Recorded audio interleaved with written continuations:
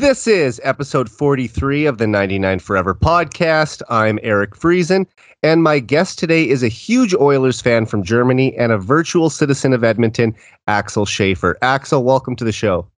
Hi, Eric. Thanks a lot for having me. How are you these days? Yeah, you're welcome for sure. I'm great, thanks. I've been looking forward to having you on the podcast to talk some Oilers hockey here, and it's an exciting time of year, so it's a perfect time to record an episode. But, I know from following you on Twitter, you're not just a hockey fan, you're a big sports fan in general. And I saw you were in Florida last month for the Players' Championship, and you even posted a picture of yourself on the 17th hole at Sawgrass wearing an Oilers hat, which I thought was pretty cool. Was that your first PGA event that you've attended? And which golfers were you most excited to watch? Yeah, it was actually my first PGA event. It was kind of my bucket list for a long time. And some guys from our local golf club, they hit me up and they say, okay, we are going over to Florida to watch the Players. And after all the pandemic and not traveling for 2 years, I think was a great opportunity. And for the golf, it was really great, but we had really bad weather. So there were a lot of breaks. It was really cold, not very Florida-like. And we were cheering on some of the European guys. So, for example, we followed Ian Poulter for 18 holes because he had done great in the past on Ryder Cups. So we wanted to give him some support. But all the big guys, Koepka, DJ, and all the players from the top 10. It was just great to be so close to them and see them playing. And they hit the ball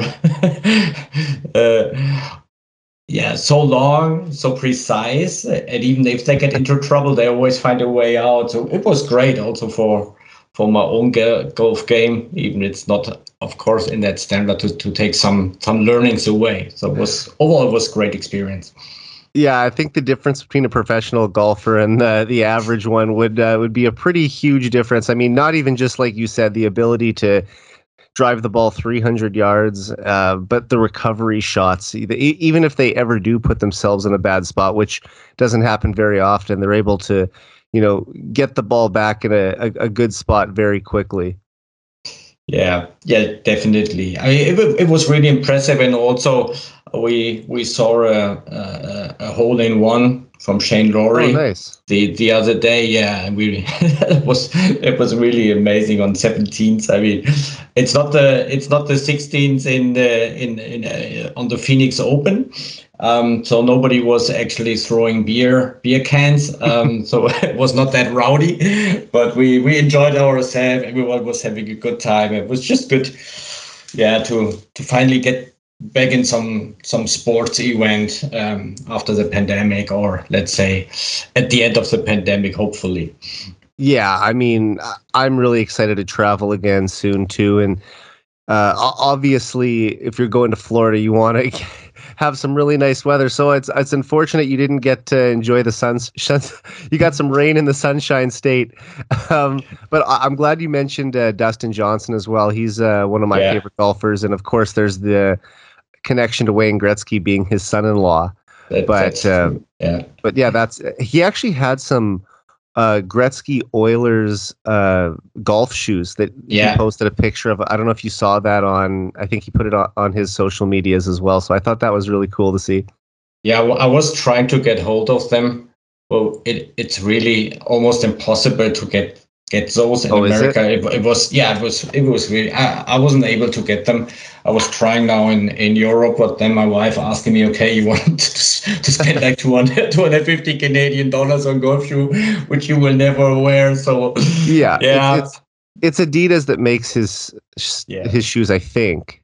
Yeah, but they look nice Adidas, though. Yeah, they really look nice, and I mean, the marketing guys know their jobs. So But I like the connection of course, the guys who I was traveling with, they're making fun of me. Yeah, you need to go to Paulina Gretzky and say hello. You're a big Oilers fan, things like that. So we of course saw her following DJ. Oh, nice. So that was kind of fun. But overall great experience. But I was even more happy that the Oilers at that time found their groove, and they beat Tampa during the trip. So that was also nice. So all in all, were you at the game? No, the game was in Edmonton. Oh, you're right. Yeah. The game against Tampa that was in Tampa was in February, I believe, and then of course it would have been a Saturday night game where they beat the Lightning. Yeah, that was where McDavid had that beautiful rush goal down the wing where he beat Victor Hedman wide. Yeah, that was impressive, and I think it shows what the team can actually do even against let's say supposed big teams. So I like the way they took on them, and it also gives me some confidence for tonight against the Avalanche. Absolutely. I mean, they've shown that all year that they raise their game against the top teams in the league.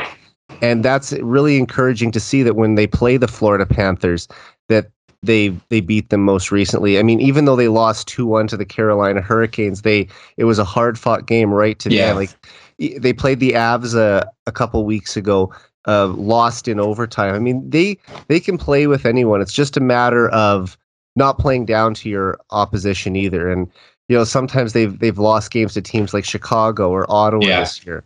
But I really think that when this team is firing on all cylinders, they can handle anybody.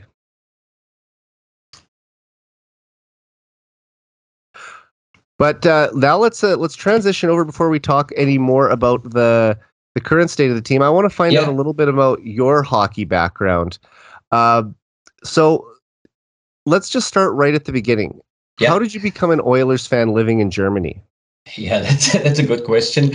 I always tell people that the town I was born in, at least it has 260,000 people in there, but we don't have a hockey rink. So so I started off with field hockey, and traveling to an ice rink would have taken like 45 minutes to up to 1 hour. Probably in Canada, it's more common to drive kid there. But if you live across the field hockey field, then your parents say, "No, we won't take you to the ice rink." Right. But I fell in love by just watching some German ice hockey games, or what we call it in Germany, so German hockey games. So I followed one team. And that was 1984, 1985. And then I bought a hockey yearbook. And then I saw some pictures of Wayne Gretzky lifting the Stanley Cup when they then finally beat the Islanders and ended that dynasty. So I immediately fell in love because of the team colors, because of Wayne Gretzky, of course, of the success.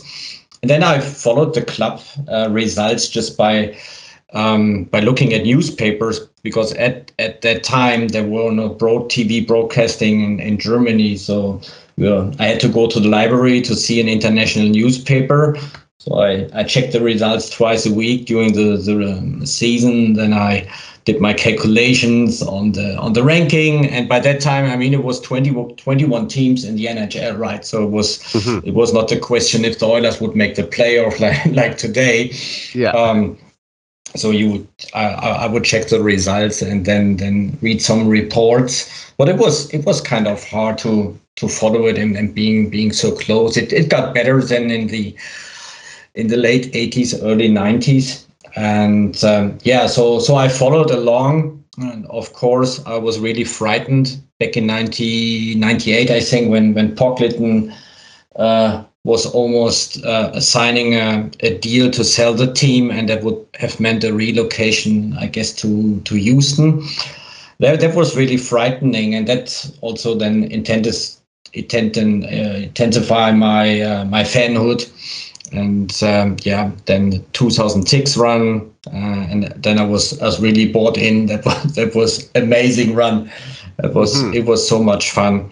And then we just skipped the decade of darkness, and and nowadays it's so easy to follow the team. Yeah, so you have all the media reporting on the Oilers, and of course because of Draisaitl, also the German coverage got a lot of better, and now it's really easy to stay connected with the Oilers. So I can really cherish it because it was very different in the 1980s. So just to get results, right? So that shows a lot of dedication by you too, because this was, like you said, a time when the games weren't being shown on television in Germany, and it was pre-internet.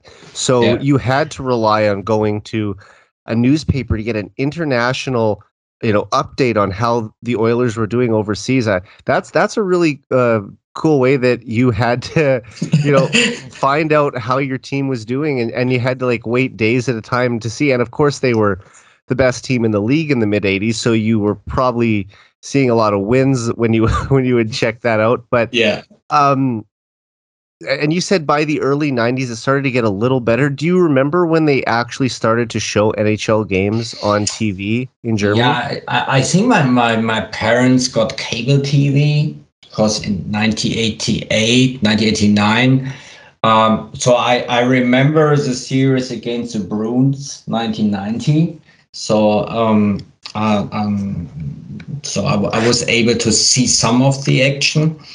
And that was really probably one of my best Stanley Cup memories, if I could call that, because usually I would know through the newspaper and then the hockey yearbook and everything how the Oilers have done.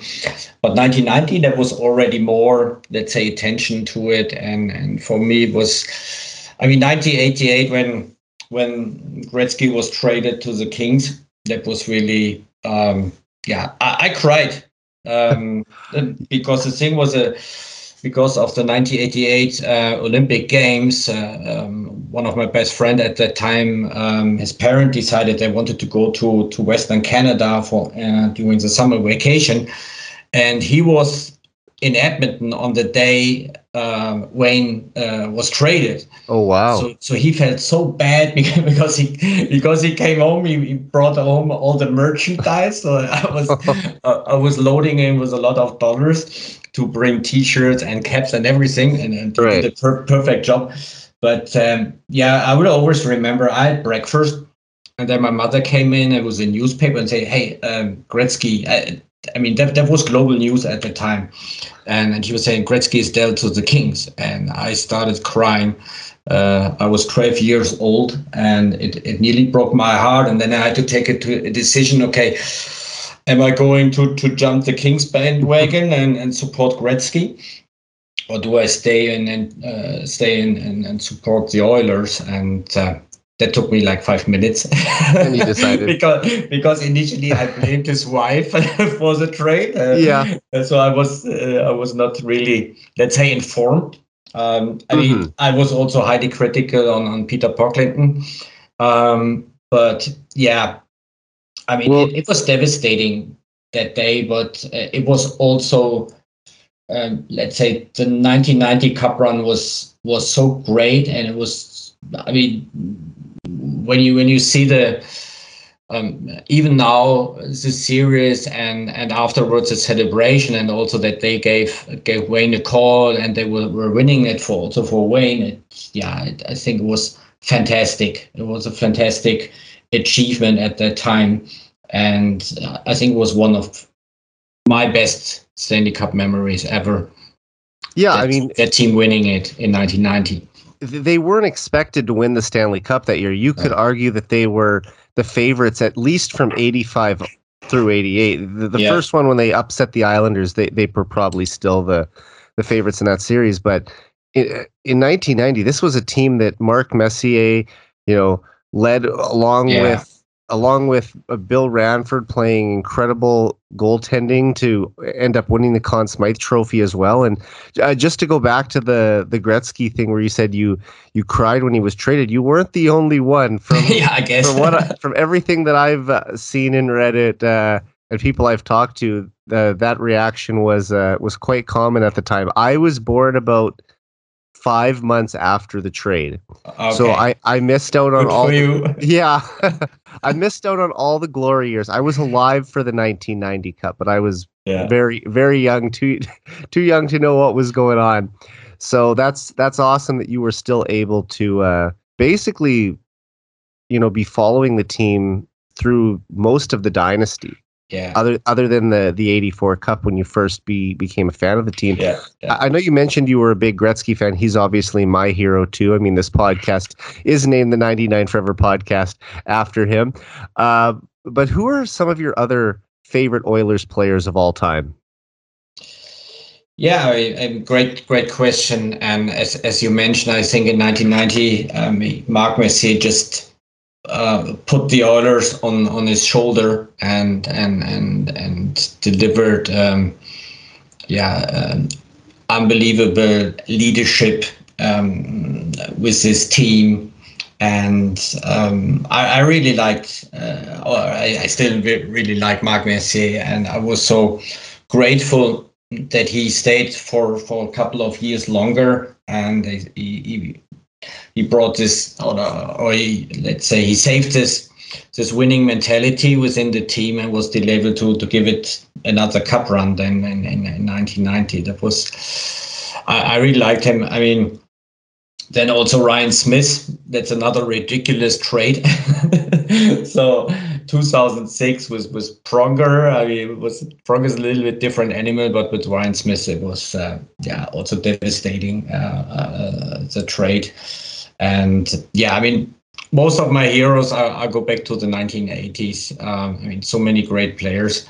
So hard to let's say select one over Wayne. And I mean, nowadays, sometimes it feels kind of weird that I'm now 46 years old and I have a Connor McDavid shirt here and in my, let's say, man cave here. Yeah. And sometimes it feels a little bit weird because those guys are so much younger. Right. But right now there's so much talent in the team with Connor and obviously with Leon. So I'm now cheering them up big time. No question about it. But heroes, it's let's say it's kind of. It goes back to my childhood when I had really heroes, and Wayne Gretzky was everything to me, and I think it was great to have him at least a couple of years in a role for the Oilers Entertainment Group. I mean, he was there in 2019 during the season opening week, so it was also great to at least a little bit feel his aura. But Wayne Gretzky still is my boyhood hero. So yeah, and we definitely are on the same page there. He was mine as well, and I've been in the same room as him one time. He came to my hometown of Saskatoon for an event back in 2010, and he was here with Gordie Howe, and was being interviewed by our Canadian Prime Minister on stage for about an hour and a half, and you just got to hear Wayne tell stories about his career and times with Gordie, and it was awesome to just take that all in. And I was just 21 at the time, and I'd been following Gretzky for well over 10 years by that time after he had retired. So that was such a cool experience for me. And the only thing I wish I could have met him that night, but he was basically secluded to an area of people who had paid for a much more expensive table at that dinner than I was at. I mean, it was a huge auditorium type event. So I mean, I was pretty much near the back of the room, but just to be in his presence, hear those stories, and say I was at least in the same room as the great one. That was really cool. Yeah. That's certainly true. Yeah, and he seems to be a really nice and humble guy, right? So Oh yeah, he's extremely humble. I mean, despite being the greatest player of all time, he just will always compliment his teammates first and talk about how important those guys were to his success. And I see a lot of that in Connor McDavid as well. He's always hesitant to talk about himself. He doesn't like it. He likes to put the focus on the team. And let's just hope that McDavid's able to have some of the team success in Edmonton that Wayne enjoyed back in the 80s. Yeah, that would be great. I wanted to ask, when did you first visit Edmonton, and how many times have you been there overall? I've been there only twice, I have to say. I was there for the first time in 2000 when I did a trip after I had graduated from university. So I took a month out and traveled through Canada, but that was in the summer. So I just managed to hop off the train. Because I was doing a train ride from Toronto to Vancouver and visiting several places then. So I just jumped off the train and went to Rexall Place just to see the building. And then finally in 2019 I then had the opportunity to come over and spend an entire week there for the season opener and then a second game, and that was really great. When I was 16, it was supposed that I would go over and for half a year. So that was planned together with my parents. But and that was also have mean that I would have been there from September to January. So I would have a good chance to go to some games. But then they canceled it because of financial reasons, because I was supposed to go to, I think, a private school. I think there are Catholic schools around there. And at the time, it was quite expensive. And then my parents said, okay, they canceled the trip on short notice. They sent me to the US instead. I was really frustrated, I have to say. Didn't spoke to them for a couple of days. But so the funny thing is that when I returned and when I came to Edmonton back in 2019, so I drove through the city and then I saw the name of the I saw the Catholic Church. So I said, okay, this seemed to be kind of destiny, that then after more than almost 30 years, I come to Edmonton and having a good time, and then see the school name where I would have been then for half a year, but fortunately never materialized. But now I'm, let's say, easy again with my parents, so no worries here. Well, that's good to hear. Yeah. So what do you remember about your first game in Edmonton? Who was it against? Do you remember the score? Anyone who scored in that game? Was there any big moments? The game was in 2019. It was a season opener against the Canucks, and the Oilers won 3-2, and Leon opened the scoring. So that was kind of nice. I mean, it was the season when the major change happened. So Holland came on board and Tippett. So everyone was kind of eager to know where we stand, and I think we came off of a good start. And also, the season opener was on a Wednesday, and then there was another home game which I attended that was on Saturday. We beat the Kings 6-5 in a wild game, and by that time I made some friends in Edmonton, so they were, let's say, we had nice seats and we had lots of beer. And at a certain time, was because Mike Smith was the starting goalie, and man, he screwed it up several times, big time, and let the Kings come back into the play. And I say, oh wow, okay, I have to drink less, otherwise I probably will not see the end of the evening. So, but it was a great experience just being in that building, being with other Oilers fans, and there was one guy who came over from from Manitoba, so he drove for 11 hours just to be at the game, and that was really nice. So it was very special to me. And I mean, sometimes I would love we would always have the, let's say, playoff atmosphere and at Rogers Place, because sometimes it can be a little bit quiet. And in Europe, usually there are some hardcore supporters who make a lot of noise. So that's a little bit different than in North America. But for me, it's just a privilege to go there, being able to see the Oilers live, and so that was really nice. And I would have planned to come back earlier, but because of the pandemic, it's I need to see when I have the next opportunity to come over. But I have a 11-year-old daughter, and we have a deal with my wife. So whenever the Oilers would go on a decent cup run and go to a Stanley Cup final, then we would be allowed by my wife to come over. And we would probably say we have a 90-year-old Annie in Edmonton, which she would need to see it. So that's a story for the school then, to take my daughter off for a week or so. But we would definitely come over if the Oilers go deep in the playoffs. Well, hopefully they'll be going on a deep playoff run this spring, so maybe we'll see in June sometime. Yeah. But I also remember about that game, the first one. That game in 2019 against the Canucks was McDavid's first game back from his knee injury as well. That's true. That's true. Yeah. And he scored a beautiful game-winning goal where he cut through the defense. Right. Yeah. So yeah. you must have heard the building be pretty loud, at least at that moment. Yeah. Yeah. That's true. I almost forgot about it. And I mean the last game from the prior season when he got hurt at the meaningless game against the Flames, and that was really frightening.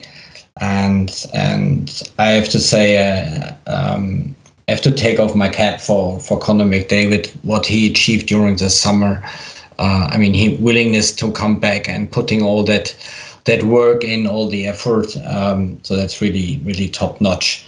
And since then, knock on wood, he seems to be okay health wise, and so yeah. I mean, it's always my biggest fear that either Connor or Leon get injured, because still we are relying just from the statistics, we are relying big time on both of them, right? So let's cross fingers that they will be healthy going forward. Absolutely. You know, they are such vital parts of this team. And, you know, Connor has had some injuries in his career, but other than the injury in his rookie year, he hasn't missed too much time as a result of being hurt. I mean, it was a devastating injury that he suffered at the end of the 2018-19 season when he crashed into the post in Calgary. Yeah. I was actually at that game. Oh. And if there's any silver lining to come out of it, it's that he was 6 months away from puck drop on the next season. So he had a full off season, and he never missed one game despite that horrible injury. So thank goodness for that. I also want to ask you about the NHL's Global Series in 2018, where the Oilers played an exhibition game in Germany against the Cologne Sharks. What was that experience like to watch the Oilers play a game in your home country? And, you know, I remember watching that game on TV, and just like you mentioned a minute ago, the atmosphere just was unbelievable. You could just feel it through the screen, how excited the fans were. Yeah. They didn't stop chanting and cheering the entire game. What was that like to be there?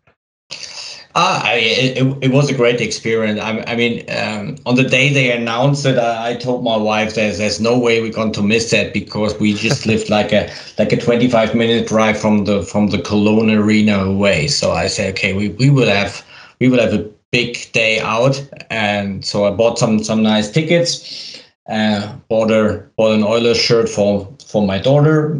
My wife is not so much in sports. Say, okay, you better save the money for an Oilers shirt for me and buy some decent tickets.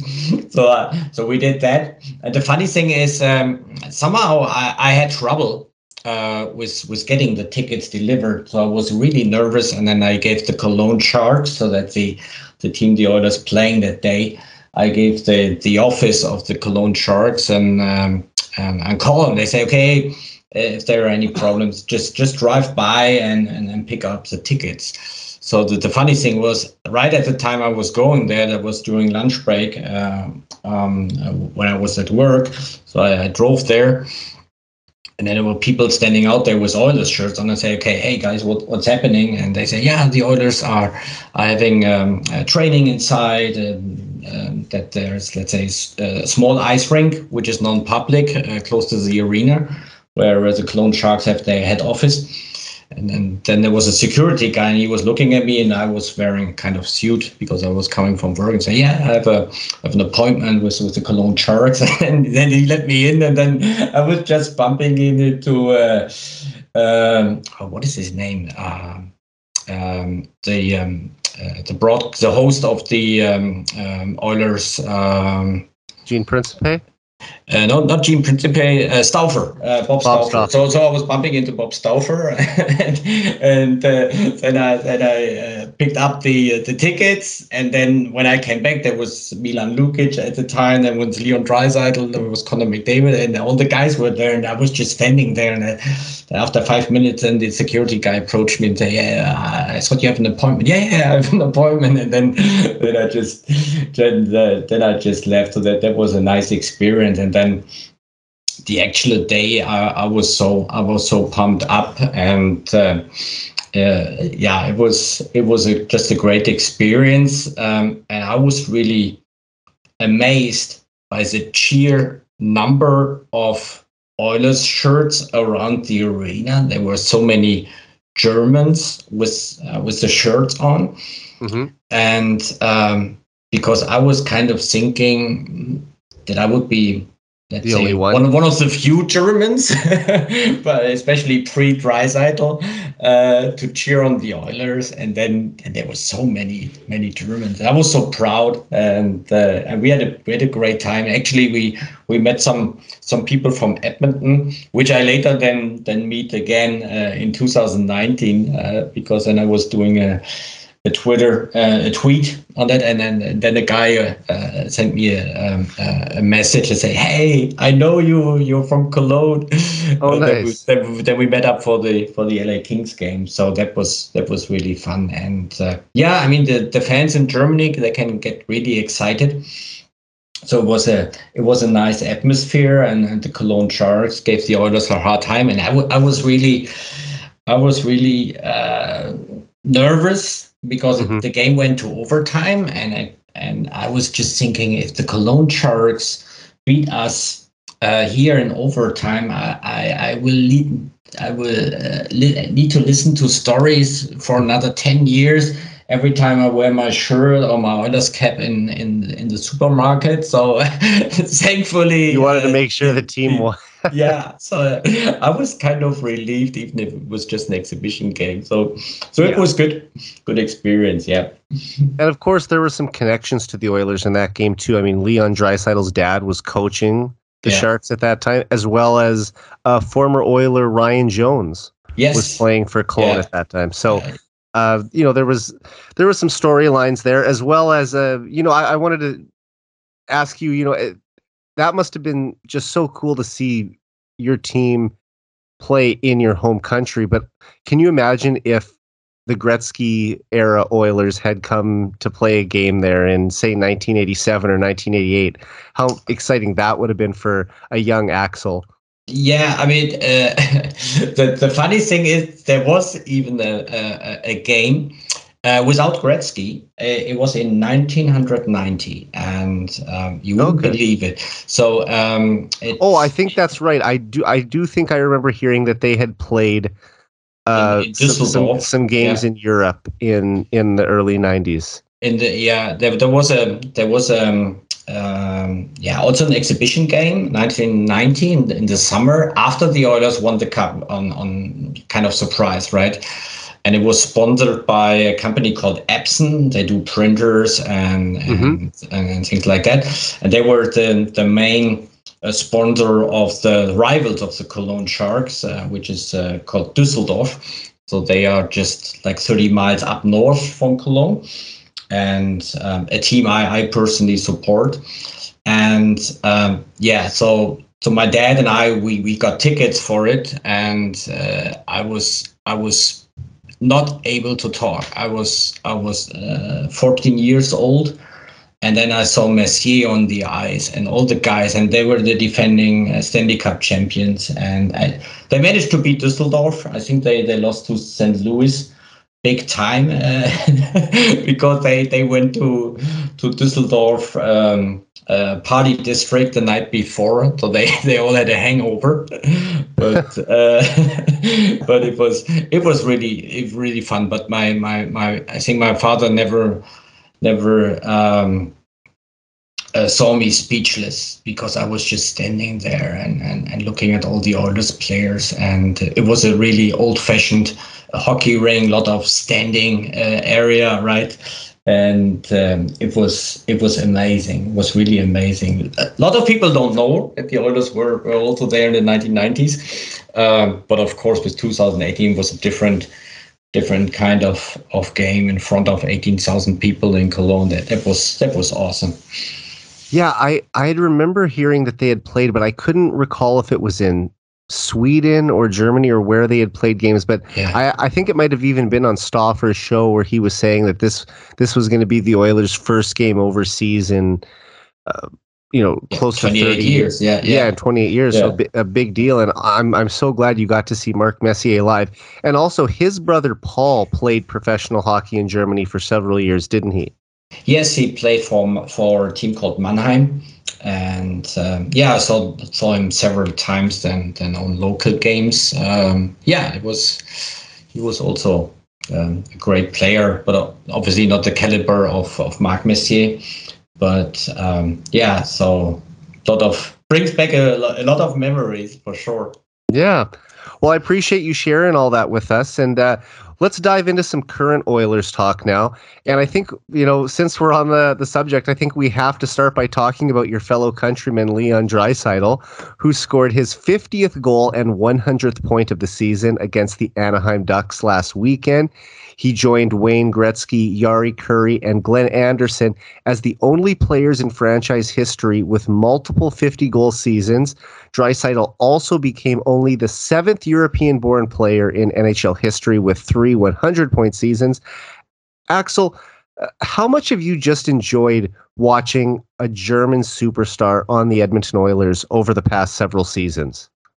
Yeah, I mean, it's just a joy, and it's also a privilege to see him. And I remember when he was drafted, I think that was back in 2014, so even before Connor was drafted. So, and I remembered, okay, here we go, right? So I was thrilled that the Oilers were drafting a German talent. And I think at that time there was some kind of debate. Okay, if I think he was like number 4, number 5 overall draft pick. He was third. Third. Okay. Yeah. Okay. He was projected to go fourth. And he ended up getting picked third. And there was some debate there. Should the Oilers take Sam Reinhart? That's right. Oh, Sam Bennett actually. Reinhart went one pick before, so there was kind of that debate. Should it be Bennett or Draisaitl? And obviously, Draisaitl has proven to be the best player in the draft. So a wise decision by then GM Craig McTavish. Yeah, and I also remember a lot of discussion after his entry contract, and then the new contract was $8.5 million. I mean, that's a bargain. Now it is for sure. It's a bargain. So it's just great how he developed, and seeing him do those things. I mean, he's a workhorse on the ice, and he's a team player. Doesn't show off, and he's just a nice guy. and the production rate is just unbelievable. And I mean, I was watching the game against the Kings for us it was Friday mornings, on Thursday night for you guys, and the last seconds he was taking the face off. He won the face off, and then they just calmed down things in the King's zone, and it was just amazing. And he worked so hard on the face off, and now he's every time there's a crucial face off, they send out Draisaitl, and I think that says a lot about him and his ability and also willingness to improve further, and also seeing him win the Hart Trophy. That was great. It's just a big joy watching him, and I'm pretty sure he will continue to produce at that rate. I have no doubts. I mean, it would be great to see him overtake Austin Matthews. It's a leading goal scorer, but overall, I think he's now at 102 points. That's a great achievement, and he's a great player. Oh, definitely. And, you know, I always say how lucky we are to have Connor McDavid on the Oilers, but we're almost equally lucky to have Leon Draisaitl on the team. I mean, Draisaitl currently ranks second in the league in goals, third in points, second in power play goals, second in power play points, and he's tied for the league leading game-winning goals. And I think he's the best dual threat in the game today. If you look over the past 10 seasons, he's the only player in the NHL to put up 50 goals and 50 assists in a single season, and he's done it twice. Yeah. And like you said, there are other things he does aside from dominating offensively. He kills penalties. He takes face-offs. He's almost impossible to knock off the puck. Yeah. Axel, do you think Draisaitl's greatness is underappreciated outside of Edmonton because he plays on the same team as McDavid? Yeah, it's. I mean, I wouldn't say that Connor McDavid is getting all the glory. I don't think that's happening. And for me, also the MVP vote when Draisaitl was awarded the Hart shows that there is some, let's see, at least some appreciation by knowledgeable people. I would say that. But of course, it's not that easy to. I mean, the North American sports market is so diverse. There are so many, let's say, different sports, different, let's say, heroes, and of course, I think from a marketing point of view, it's probably a little bit easier to market Connor McDavid than Leon Draisaitl. But yeah, I mean, I don't think that looking at Draisaitl's personality, I don't think it really bothered him. I mean, he's not a, let's say, a glory hunter in any way. So I think he's fine with it, and he's not frustrated. Well, I don't think he will at one day ask for a big trade out of Edmonton because he say, okay, I'm always in the shadow of Connor McDavid. That's not his personality. So you don't see that in hockey as much as well. That's more of a basketball type thing where you see the egos come out that they want to be the star. Yeah, I mean, Draisaitl would be the number one center on almost any team in the NHL if he wasn't playing for the Oilers. And that's similar to when Mark Messier was playing for the Oilers back in the 80s. He would have been the number one center on virtually every team. But on this team where you play with Wayne Gretzky, you're the second line center. And that just speaks to how deep the Oilers are down the middle. And then when you add in someone like Ryan Nugent-Hopkins at third line center and a young up-and-comer like Ryan McLeod on the fourth line, the Oilers have the deepest forward group in the league with those four down the middle. And when you're able to have two future Hall of Famers in McDavid and Draisaitl leading the charge, you're in a pretty good spot. That's for sure. I mean the future looks bright. I mean, there was a lot of, let's say, lots of restructuring in the post-Chiarelli era, right?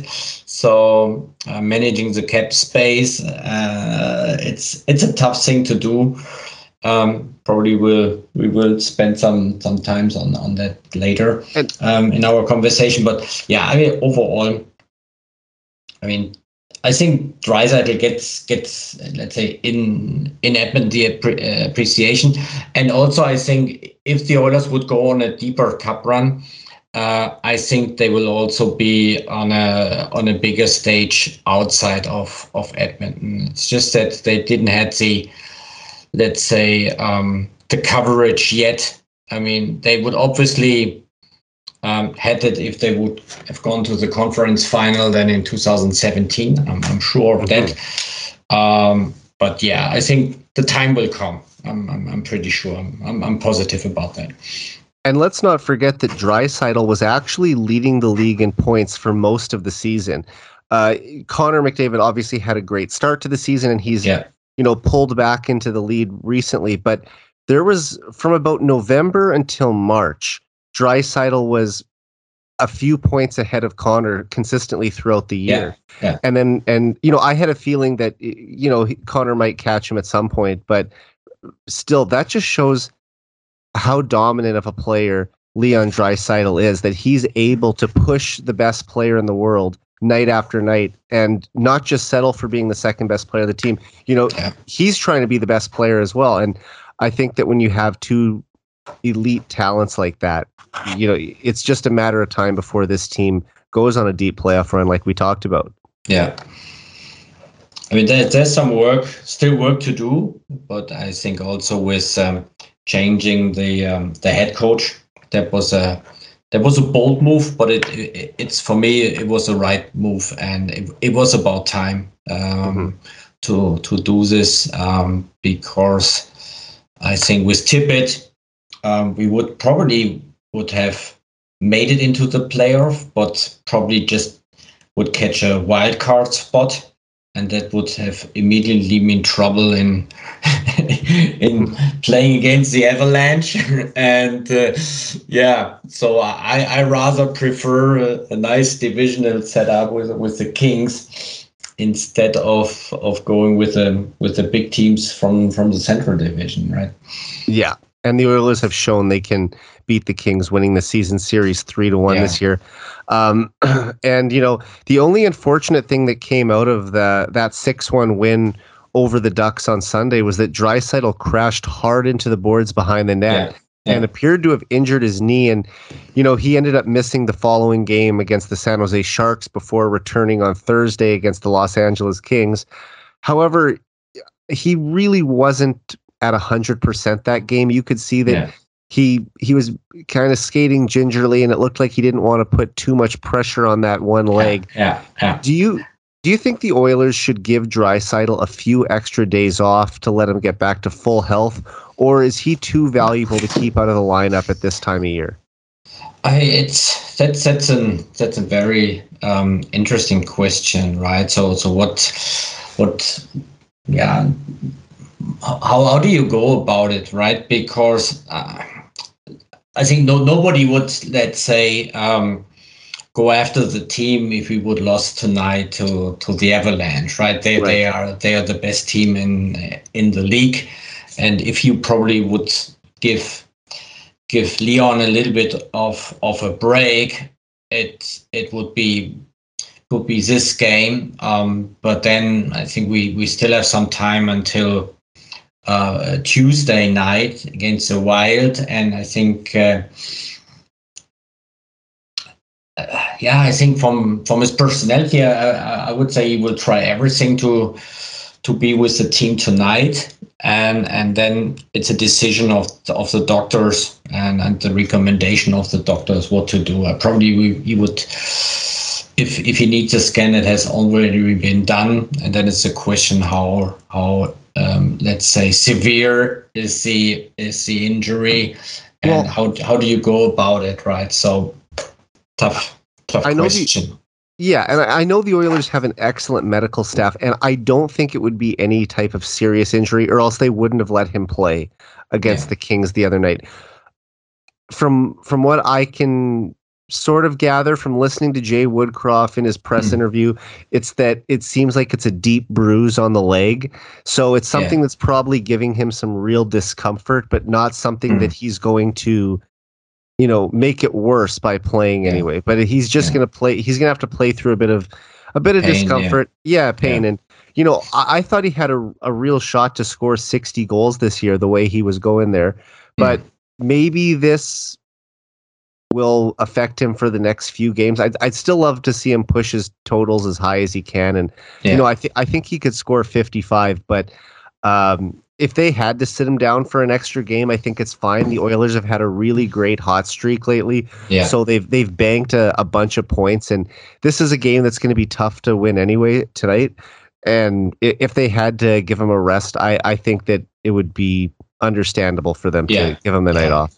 Yeah. And I mean, the game against San Jose was a little bit dull, a little bit.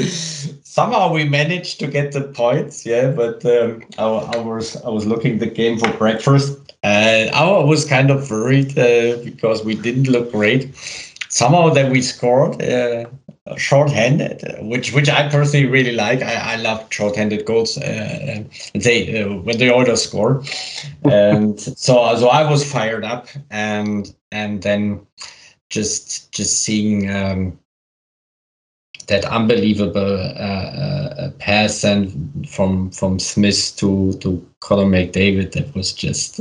Wow, I was freaking out. Now, see, you were talking earlier about the game in 2019 when Smith made a couple blunders with the puck that resulted in the Kings scoring. But while that can happen, he's also capable of making that breakaway type pass to Connor. Yeah. So you kind of have to take the good with the bad a little bit there, and it doesn't happen too often that it ends up in the back of the net. The back of our own net, I should say. But every once in a while, you get a highlight reel goal like that. And I loved the celebration after where Smith skated up the ice to give him a big hug. That's just going to be one of the moments that we look back on this season. That amazing pass that just hit Connor perfectly on the tape when he skated in and went backhand to win it. Yeah, for sure. Yeah, I almost spilled the coffee. So and, my daughter was terrified. Me screaming on the TV. So. Yeah. So do you? I meant to ask this earlier, but do you watch every Oilers game live, or do you record it and watch it later?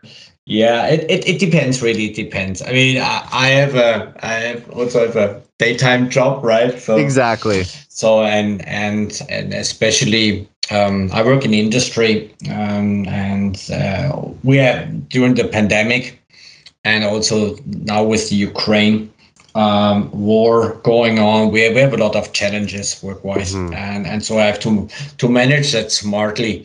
So especially when the Oilers playing the West Coast.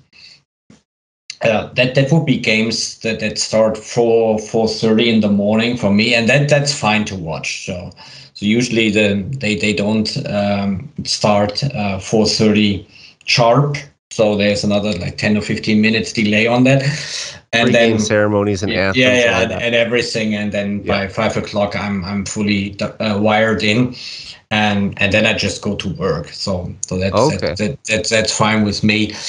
Sometimes there are matinee games, which I know the most of you guys don't like, because having a beer at 11 o'clock in the morning, that could be a tough thing.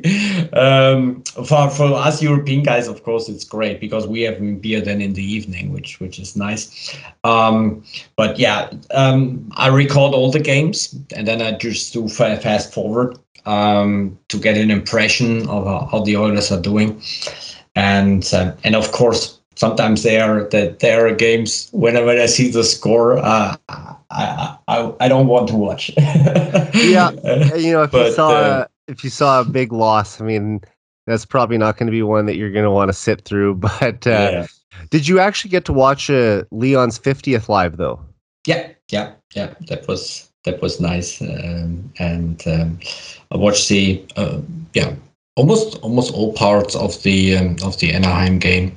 and that was nice, and also seeing him celebrate in that kind of way. I mean, he's not the most, let's say, outgoing guy on the ice, but you really see what it meant to him, and also to the team, and so that was really great. What a shot too from low in the circle. I mean, there aren't many players in the league who could score on a one-timer from there. Yeah, especially when he's battling through like a sore knee to pull that shot off. It was just incredible. But anyway, I want to talk about the other half of Edmonton's dynamic duo now, Connor McDavid. And just like he seems to do every year down the stretch drive, McDavid has elevated his game to another level over the past month. He has 13 goals and 29 points during his 15-game point streak, which is also the second longest scoring streak of his career. Yeah. McDavid also has 7 goals in his last 6 games and reached a new career high in goals with 42 in a 3-2 win over the Kings Thursday. And perhaps most impressively, he's leading the league in scoring again with 108 points in 71 games and is looking to join Gordie Howe and Wayne Gretzky as the only players in NHL history with 4 scoring titles by age 25. Axel, do you think McDavid will win the Hart Memorial Trophy as most valuable player this season? Yeah, I was thinking about that prior to our podcast today, and for me the question is really who else than Connor McDavid, and I know I'm bleeding copper and blue.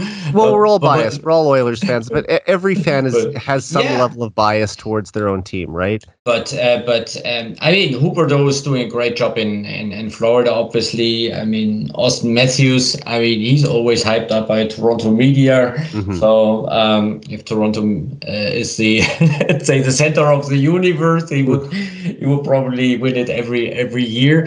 But yeah, I mean, you could have a debate on if there are other players who do more penalty killing or whatever. But I mean, just look at the stats.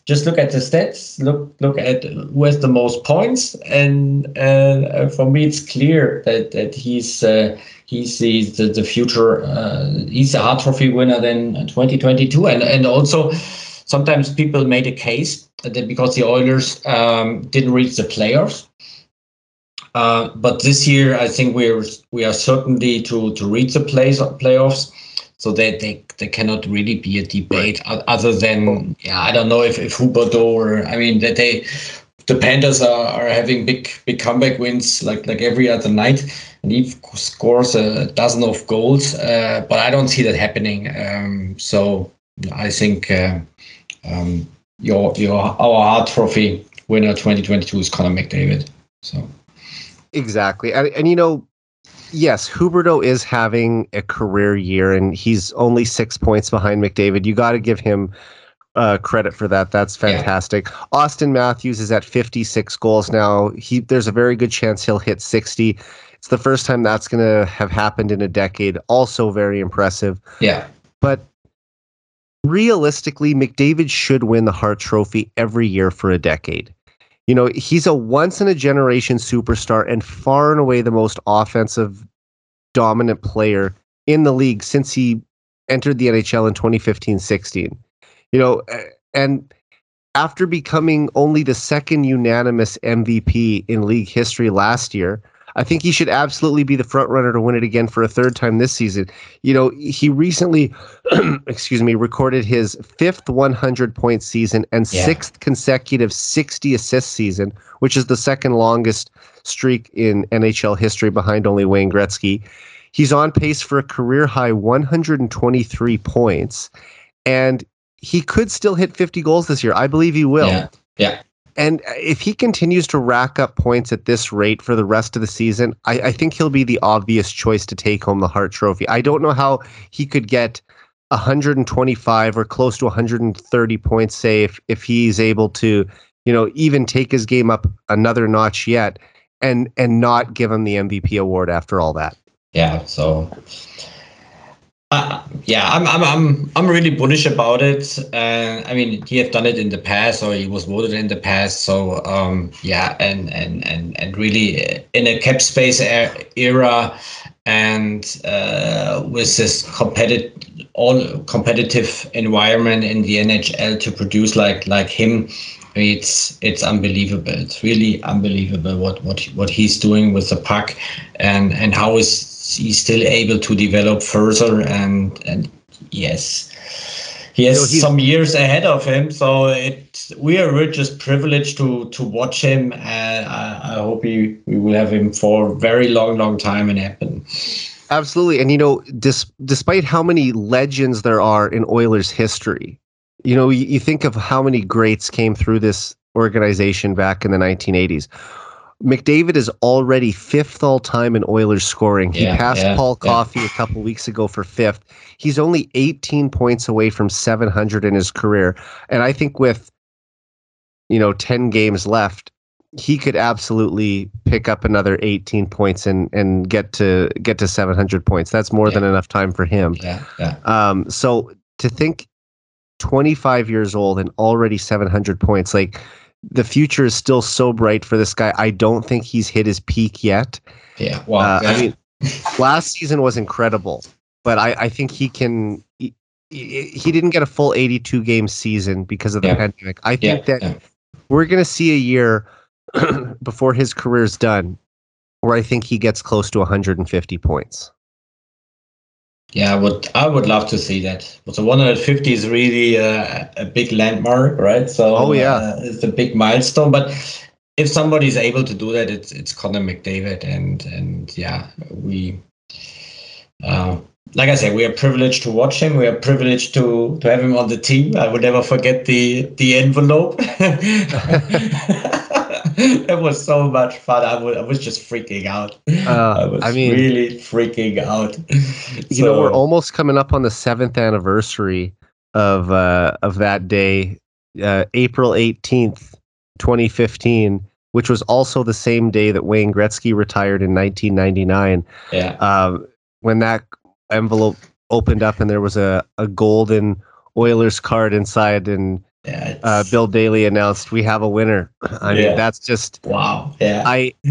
It's kind of sad for the state of the team that was the most exciting thing that happened all season for me, watching the Oilers in 2014-15. Yeah. But after going through the decade of darkness, to get that sort of reward for our pain and suffering, I would do it all over again just to get Connor McDavid. It was worth it.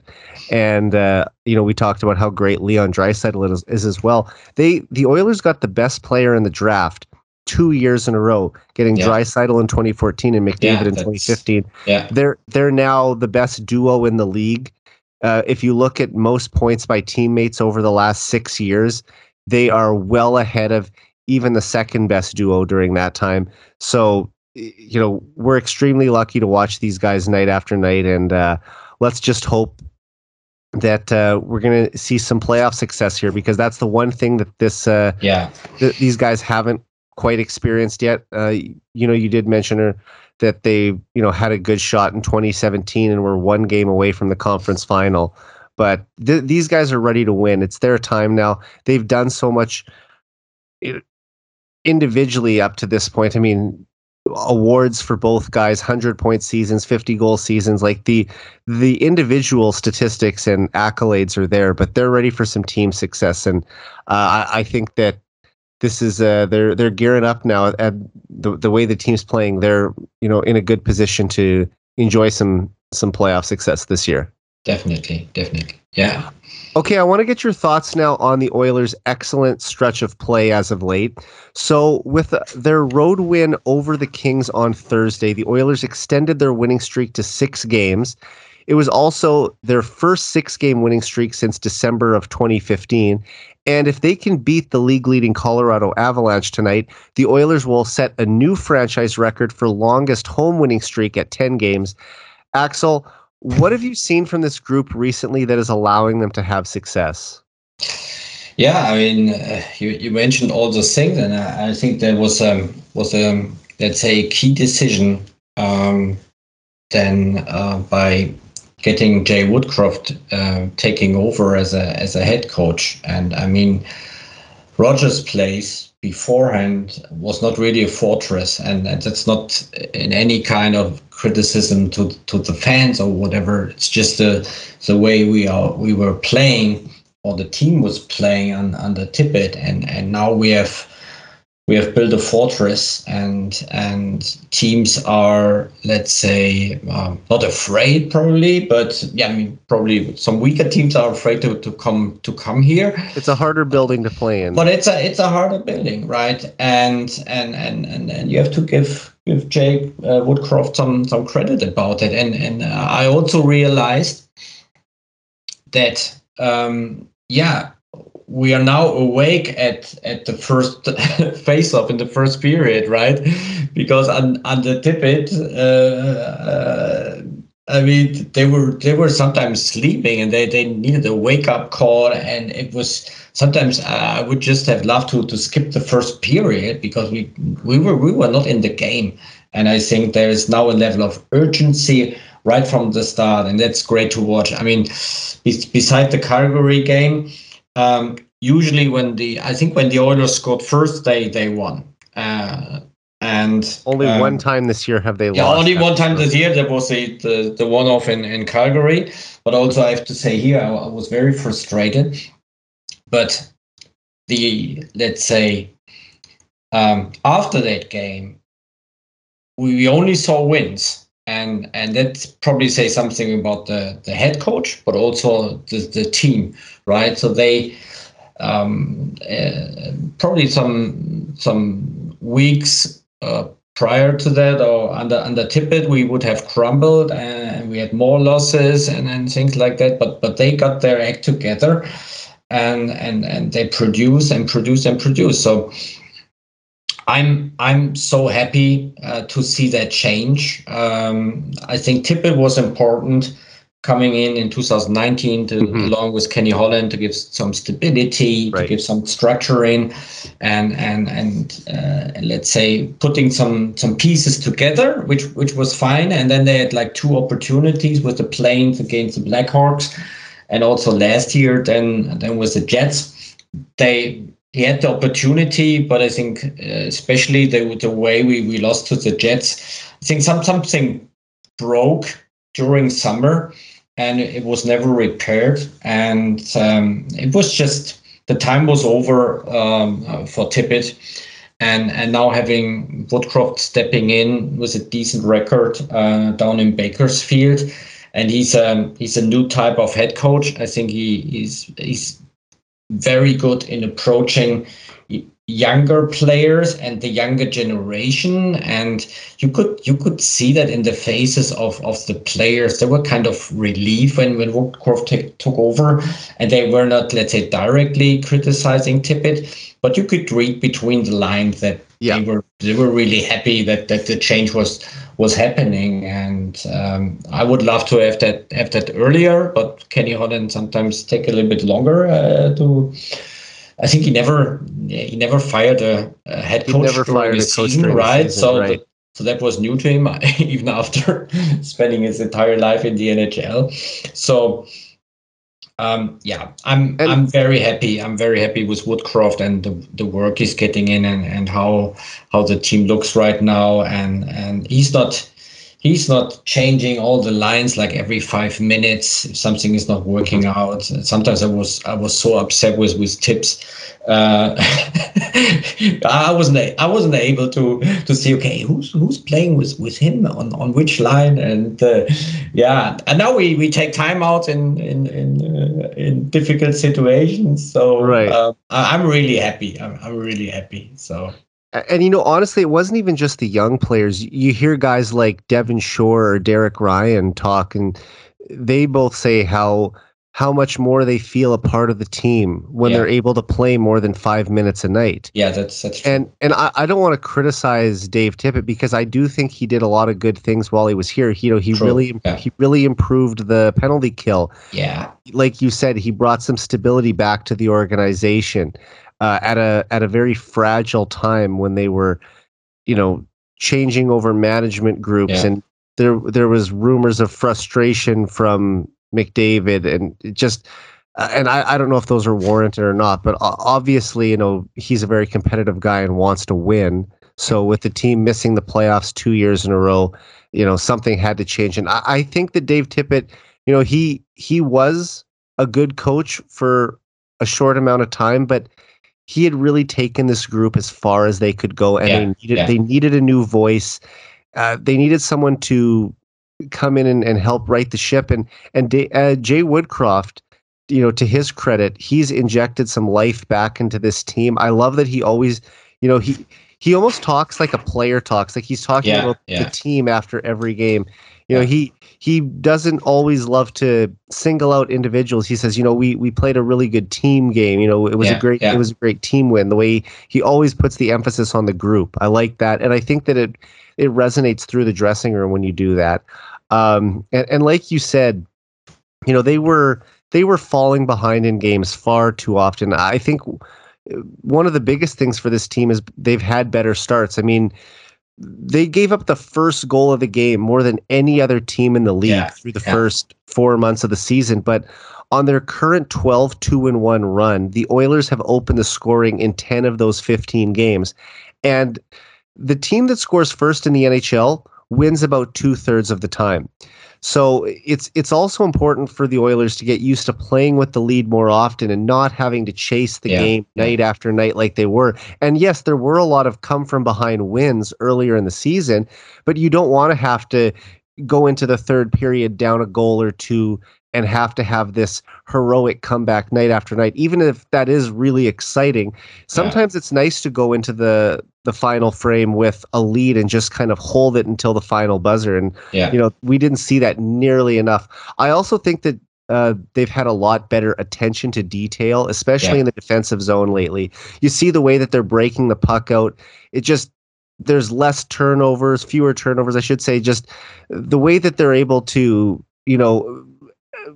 move the puck up ice. I think having a guy like Brett Kulak, another puck mover on the back end, has helped as well.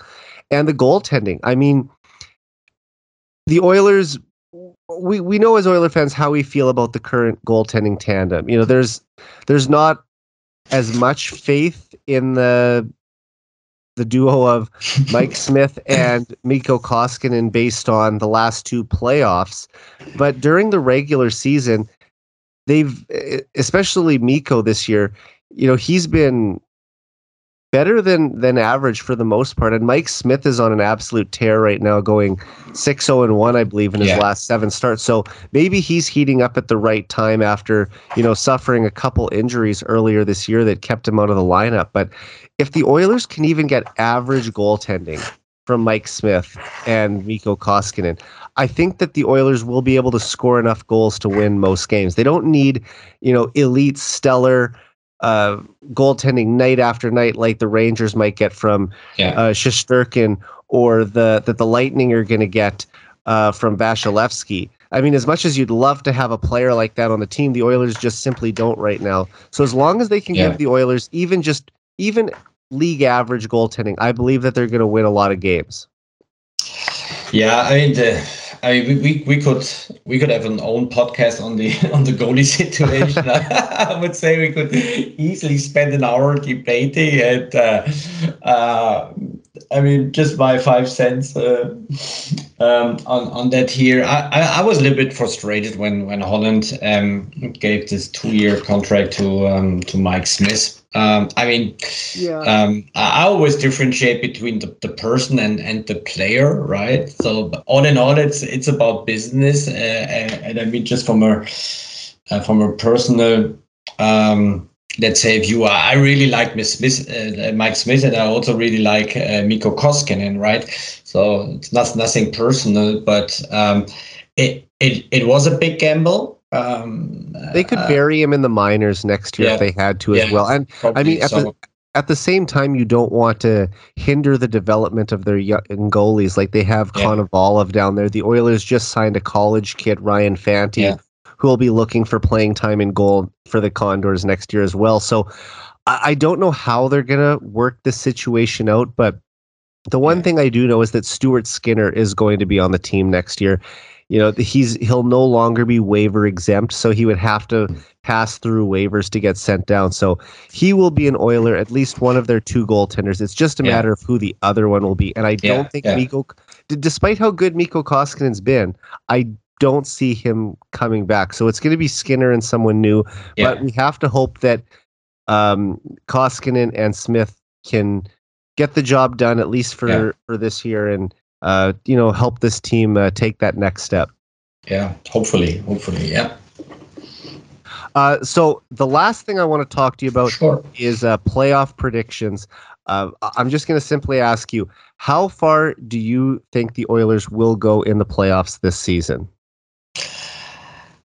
Yeah, so usually I'm a very optimistic person, and as am I. And usually I'm really hyped up whenever we put an X behind our team names in the standings. I will immediately decorate the house. so it's all country all over the place, to the pleasure of my neighbors. No, but seriously, I think it's very hard to predict. So if I'm rational, then I would say, last year, I think we probably get into the second place in our division, and I think the Kings will be in third place, so we will have a series against the Kings. And what I would love to see is that we don't underestimate the Kings, because last year we were looking at the Jets, and I think we dominated them during the regular season in the North Division. And think, hey, will be not easy, but 4-2 Oilers, let's go, and then we were swept. So I don't want that to happen, and I don't think it will happen. I think it will be more like the series against the Sharks in 2017, which was hard fought, but ultimately the better team went through, the Oilers. And I think that could also happen this year, so that we will have a tough series against the Kings, Todd McNally. So it will be great. It will be just exciting. And then hopefully we get through. And then, I tweeted you today, good memories of 1999. We will have a Battle of Alberta playoff, and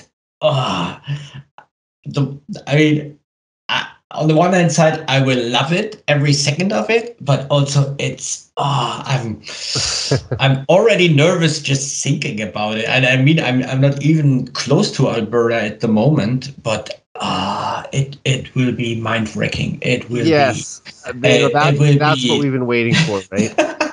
Fans, I think from both sides, Calgary and Edmonton, have both been waiting, over 30 years for another playoff matchup. And if that does happen, that would be the first time in the social media age. I think it would.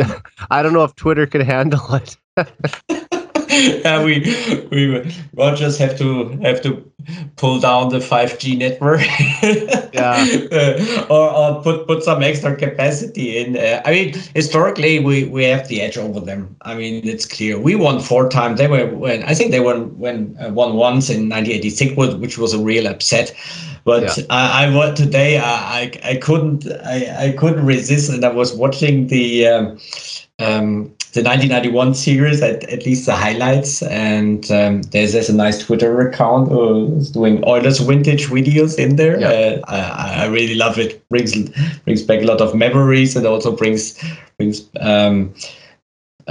back a lot of or shows how this rivalry was, right? And I remember, the goalie fight a couple of years ago when Jack Michael said, "This is the Battle of Alberta we have been waiting for 3 decades."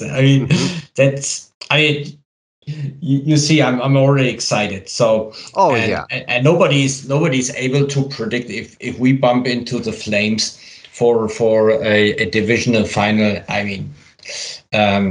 Nobody can really say, okay, who's going to win that. It will be a nail biter, and it will be.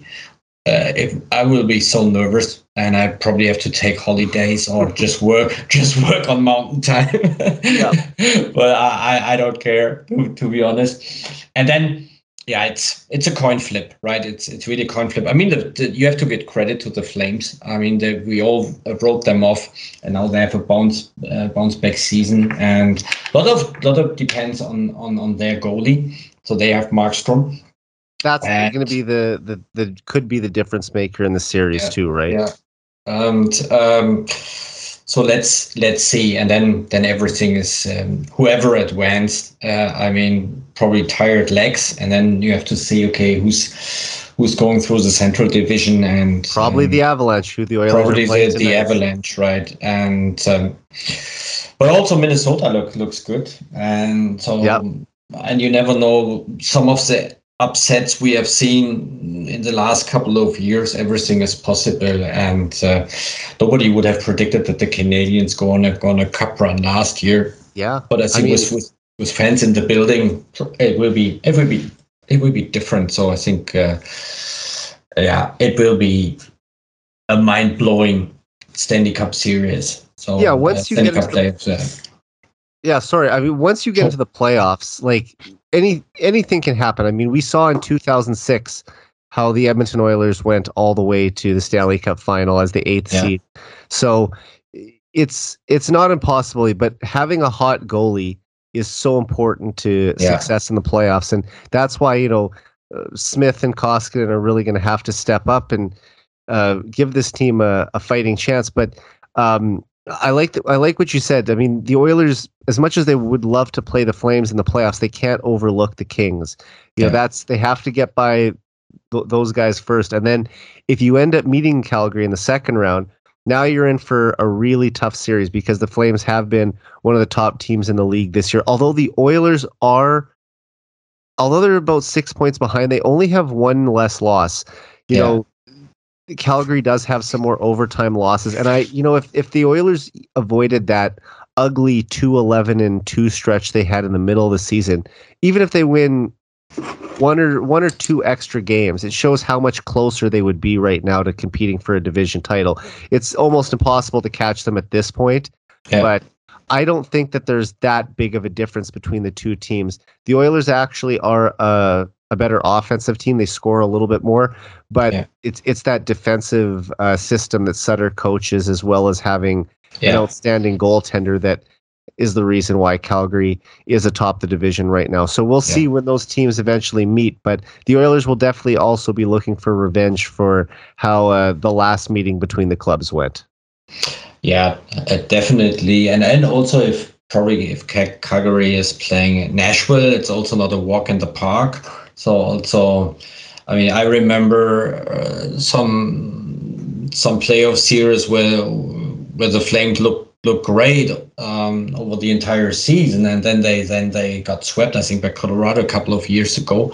Yeah, and so you never know. I mean, the playoffs are a different animal, and I just hope we can give it a chance. And I mean, playoff hockey in Edmonton is just unbelievable, right? So if you watch the videos from 2006, and I was getting up late at night, early in the morning, back in those days, and it's just incredible, right? So the entire city is behind the team, and that's so amazing. That brings so much joy. Even 2017 was kind of like that, and hopefully we all have a big blast during May, and hopefully a little bit of June. Definitely. And you mentioned earlier that historically the Oilers arena, wherever they've played, whether it be Rexall Place or Rogers Place, it isn't an overly loud arena. But come playoff time, it's deafening in there. And it's almost like the fans save their energy for the most important time of the season. And unfortunately, there haven't been as many trips to the playoffs over the last 15 years as we would have liked. But now that they're almost certainly heading back to the playoffs for a third straight season, this is the time when you're going to see that building really explode, because the last two playoff runs, let's remember, there were no fans. So to have fans back at an Oilers playoff game for the first time since 2017 they're going to be ready to go, and I'm hoping to attend a playoff game. I've never had the opportunity to watch the Oilers play a playoff game live, so this will hopefully be the first chance that I'll have next month. I cross my finger for you. Thank you. Fingers crossed, Eric, that you are having a playoff game. Well, it would have been 2 years ago if not for the pandemic. I was living in Toronto in 2017, so that was my first time as an adult that the Oilers had made the playoffs, because I was only 17 in 2006. So I would have went in 2017, but I wasn't in the province at the time. And then, of course, now that the pandemic is hopefully getting closer to an end, and that fans will be filling out the arena, I'll have a chance to be one of them for either game 1 or 2 against the Kings, as the Oilers look to lock down home ice advantage, and a win tonight against the Avalanche would go a long way to doing that. Yeah, hopefully. So let's see. I'm eager to watch it. Though will be a 4 a.m. face-off here in Germany, but it's a Sunday, so I can go to bed after it, but probably I will have so much adrenaline rushing through the body that I will be awake and then having breakfast with the family, hopefully with a big smile on it. But this game tonight will not define the season for sure. I'm really looking forward for the Las Vegas game in 1 week from now. So that's a 10 p.m. face-off here in Germany. So let's see if I can have some friends over, or meet up with some friends to watch the game. And I think that will be one of the decisive games coming up now. And things are looking good statistical wise, but I'm eagerly waiting for an X behind our name in the standings, and then we can look forward for some great playoff hockey. I am too, my friend. Well, anyway, thank you so much for being on the podcast today. Even with the time difference, making the time to do this, I really appreciate it. Sure. Hopefully, you'll be back on the show again sometime. Thank you so much, Eric. And great show, and all the best for you, and talk soon. I appreciate that. All right. So for Axel Schaefer, I'm Eric Friesen. This has been the 99 Forever podcast. We're out.